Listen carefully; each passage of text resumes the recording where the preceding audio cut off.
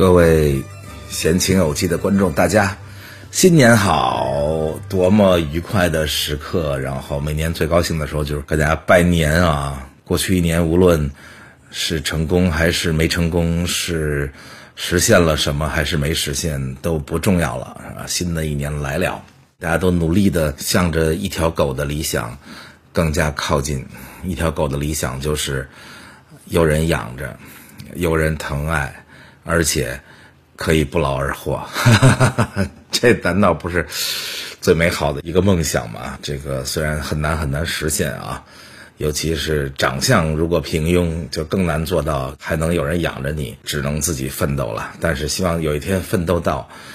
不用再奋斗了，奋斗到可以躺在那儿看书，然后想想各种闲事儿。竹里萧萧无事拂，花间看看未晚书，一定会有那么一天。所以今天跟大家这个除了拜年，然后怀念一下乡愁，在海外当然也很热闹啊。洛杉矶的过年是非常热闹的，因为华人非常多。我这陪着我妈去到处看看，这儿也有庙会，也有大游行，然后也很有意思啊。当然咱们视频节目里讲过，就不多说了啊。也怀念故乡北京的春节，大家炖一个大猪头，然后早上起来吃凉饺子，跑到雍和宫去上头香，然后到庙会里去挤得乱七八糟，挤完了身上一身油，不知道现在什么样。我小时候穿着军大衣去地坛挤庙会，然后吃各种这个瞬间就凉了的东西，然后挤一身油，不知道是人家的手上油蹭到我身上了还是怎么着，但是充满了那种欢愉。今天跟大家提供的过年的乐子吧，讲一个我曾经过的最倒霉的一个年不是我那个在沙发上蹦的小的时候，然后说驾着马车给苏联送情报那个大年三十那被痛打一顿，然后全家由于恐惧然后年都没过好，那不是最悲惨的。那个还至少跟家人在一起，那个时候家里人丁兴旺一过年的时候可以聚集好多的人，然后大家可以吟诗作赋，然后还可以打桥牌现在这个已经不复往日的那个大家族的时光了。但是也还好了，长大了就不太依赖那些了。我曾经过的最悲惨的一个年，就是在我年轻的时候，具体哪一年我就不说了，咱们就当故事听具体年份不可考。那个时候我正处在那个青春的末端，非常纠结痛苦，因为那年我刚刚离了婚，然后我的外公也去世了。以前我是每年都陪外公过年，那我妈也会回来，然后大家一起过个年就外公也去世了，婚也离了，我母亲也在美国也没回来，所以我就一个人正不知道怎么过这个年。然后想起了从前的种种往事因为那个时候人会比较脆弱嘛，脆弱的时候容易想起从前就想起了从前那段纠缠了好久的所谓的恋情吧。反正那个时候折腾在一个三角恋里折腾了有2-3年之久，搞得这个非常痛苦，来来去去拉拉扯扯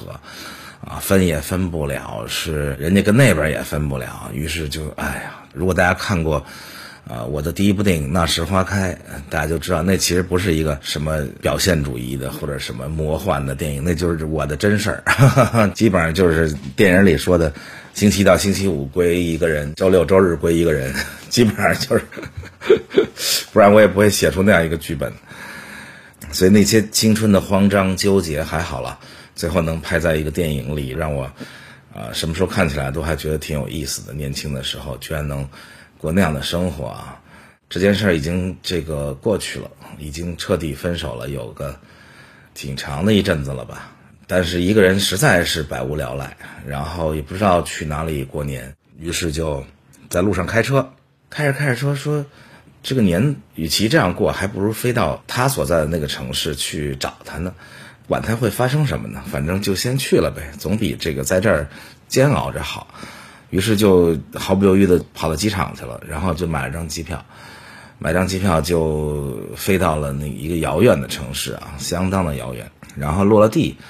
我才给他打了个电话。开始是没人接，后来就有人打回来，啊，我还挺激动的，觉得哇，他给我打回来了，这年就有着落了呗。哦，这有个细节我忘了补充一下啊，因为那个时候我早就已经没有他电话很久了，已经分开了有相当一段时间了，所以我起飞的时候并没有想他的电话号码，我就想我落地以后再想，啊，如果能想起来，那我就打这个电话。结果我落地的时候，这电话号码就出现在我脑海里，清楚极了，我就打了那个电话。结果接起来一听是一男的，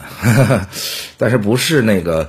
我跟他一起当情敌了好几年的那位男的，是一位未谋过面的男士，然后打给我说，你是高晓松吗？我说我是啊。他说我是那谁谁谁的老公，他让我转告你以后就不要打这个电话了，就不要再骚扰他了。结果接到人家老公的这个回电之后，也不知道老公还是男朋友啊，反正人家就这么打了个电话，我就赶紧说啊，没有，只想拜个年啊，没有别的意思，不要误会。然后我也没说我在那个城市，然后我就百无聊赖了。你想想，大年三十跑到一个陌生的城市，一个人也不认识啊，那个时代也没有什么社交工具啊，也没有什么这些东西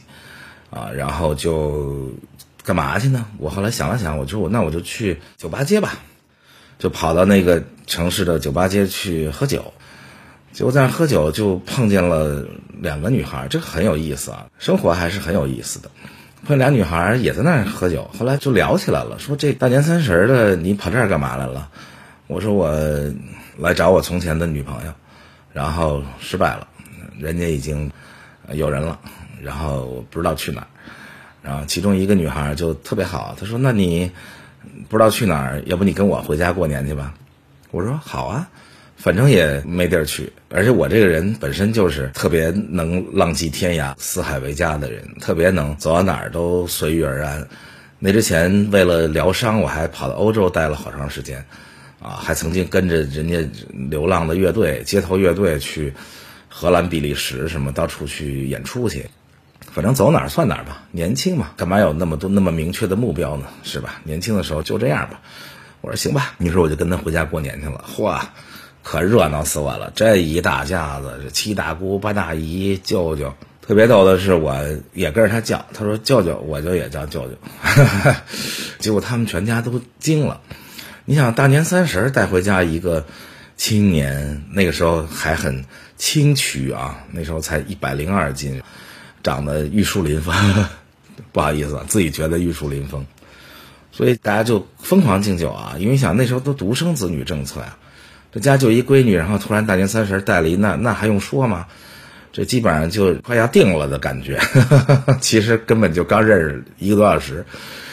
就被他们家7大姑8大姨灌的啊，那个地方人还很能喝酒，结果灌到最后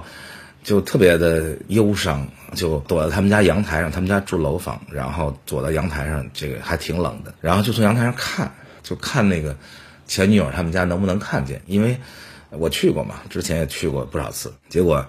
看了半天也没看见，于是就躲在阳台上给他发短信。那时候还好像不叫中移动，总而言之那时候好像就一个电信运营商，爆发了有史以来最大的瘫痪，因为大概数以10亿计的人都在那个时刻吧发短信，导致整个网络瘫痪了，那个短信死活也发不出去。我举着手机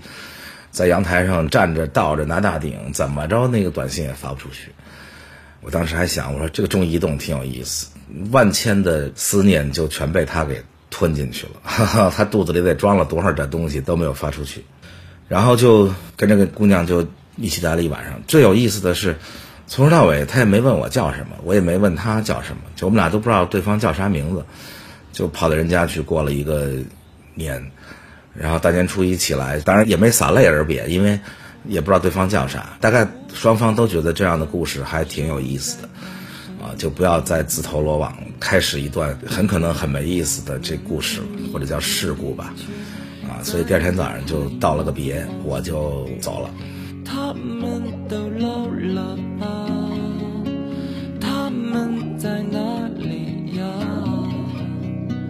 我们就这这样各自奔天涯。然后当然我也没回北京，因为那时候我想我回北京也没事干，也没劲，这个我就跑到重庆去了。到重庆找了几个朋友，然后在那儿混着，后来又跑到成都总而言之，那个年我就自己一个人东逛西逛的逛过了一个年。故事呢本来就这样结束了嘛，结果还有一个小尾声，我觉得挺有意思的，就是又过了若干年，后海开始有了好多酒吧。因为那之前北京大概只有三里屯有酒吧，那每个城市只有一条酒吧街，那后来就越来越多了就有一天我在后海这个逛游的时候，突然碰见了当年的情敌就是一起纠缠了2-3年的那个情敌就是在《那时说开》这电影里，朴树跟夏雨演的就是这一对情敌结果两个人遇见了，就坐在那儿湖边上，在那酒吧窗外面在那儿喝酒聊天，因为这个谁也没赢嘛，最后人家也跟了不知道哪来的一个人。总而言之，我们俩就坐那儿，居然还花了好几个小时在那儿喝酒辩论，说那他当年到底是更爱我还是更爱他，然后在那儿举出好多例子如果那个时候是刚分手，肯定俩人心都碎了彻底破碎，更多的人死于心碎。但是因为那事儿已经过了好多年了，所以就两个人还可以云淡风轻的坐那儿说，当时有好多你不知道的事儿，我跟你讲互相讲了好多伤害对方的事情。然后最逗的是，就讲到天都快亮了，大概5点多了早上，然后说结账吧，我们就坐在窗外，然后这个对着湖，结果老板就坐在窗里头，然后说不用结了。我们说为什么呀？他说我也百无聊赖，坐这儿听你们俩聊了一晚上，说我也觉得这事儿挺有意思的，你们俩谁都没有最后跟那位姑娘在一起，然后你们俩还在这儿辩论了一晚上，说到底当年他爱谁这问题我觉得这个年是我大概这一辈子过的最这个荒唐的一个年吧。但是谁让那时年少呢？谁让那时花开呢？那时候年少，那时候就应该荒唐所以今天祝大家新年快乐的时候，给大家讲一个有意思的小故事，然后让大家觉得好，年轻的时候可以这样过，或者让大家觉得哎呀高松太惨了，然后我们比他幸福，那这样也很好，大家过一个快乐的年。月光下的城城下的灯下的人在等，人群里的风风里的歌里的岁月声，谁不知不觉叹息，叹那不知不觉年纪，谁还倾听一叶知秋的美丽。早晨你来过，留下过，弥漫过樱花香，窗被打开过，门开过，人问我怎么说，你曾唱一样月光，曾陪我为落叶悲伤，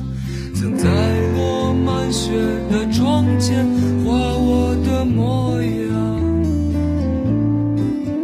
那些飘满雪的冬天，那个不带伞的少年，那句被门挡住的誓言，那串被雪覆盖的再见，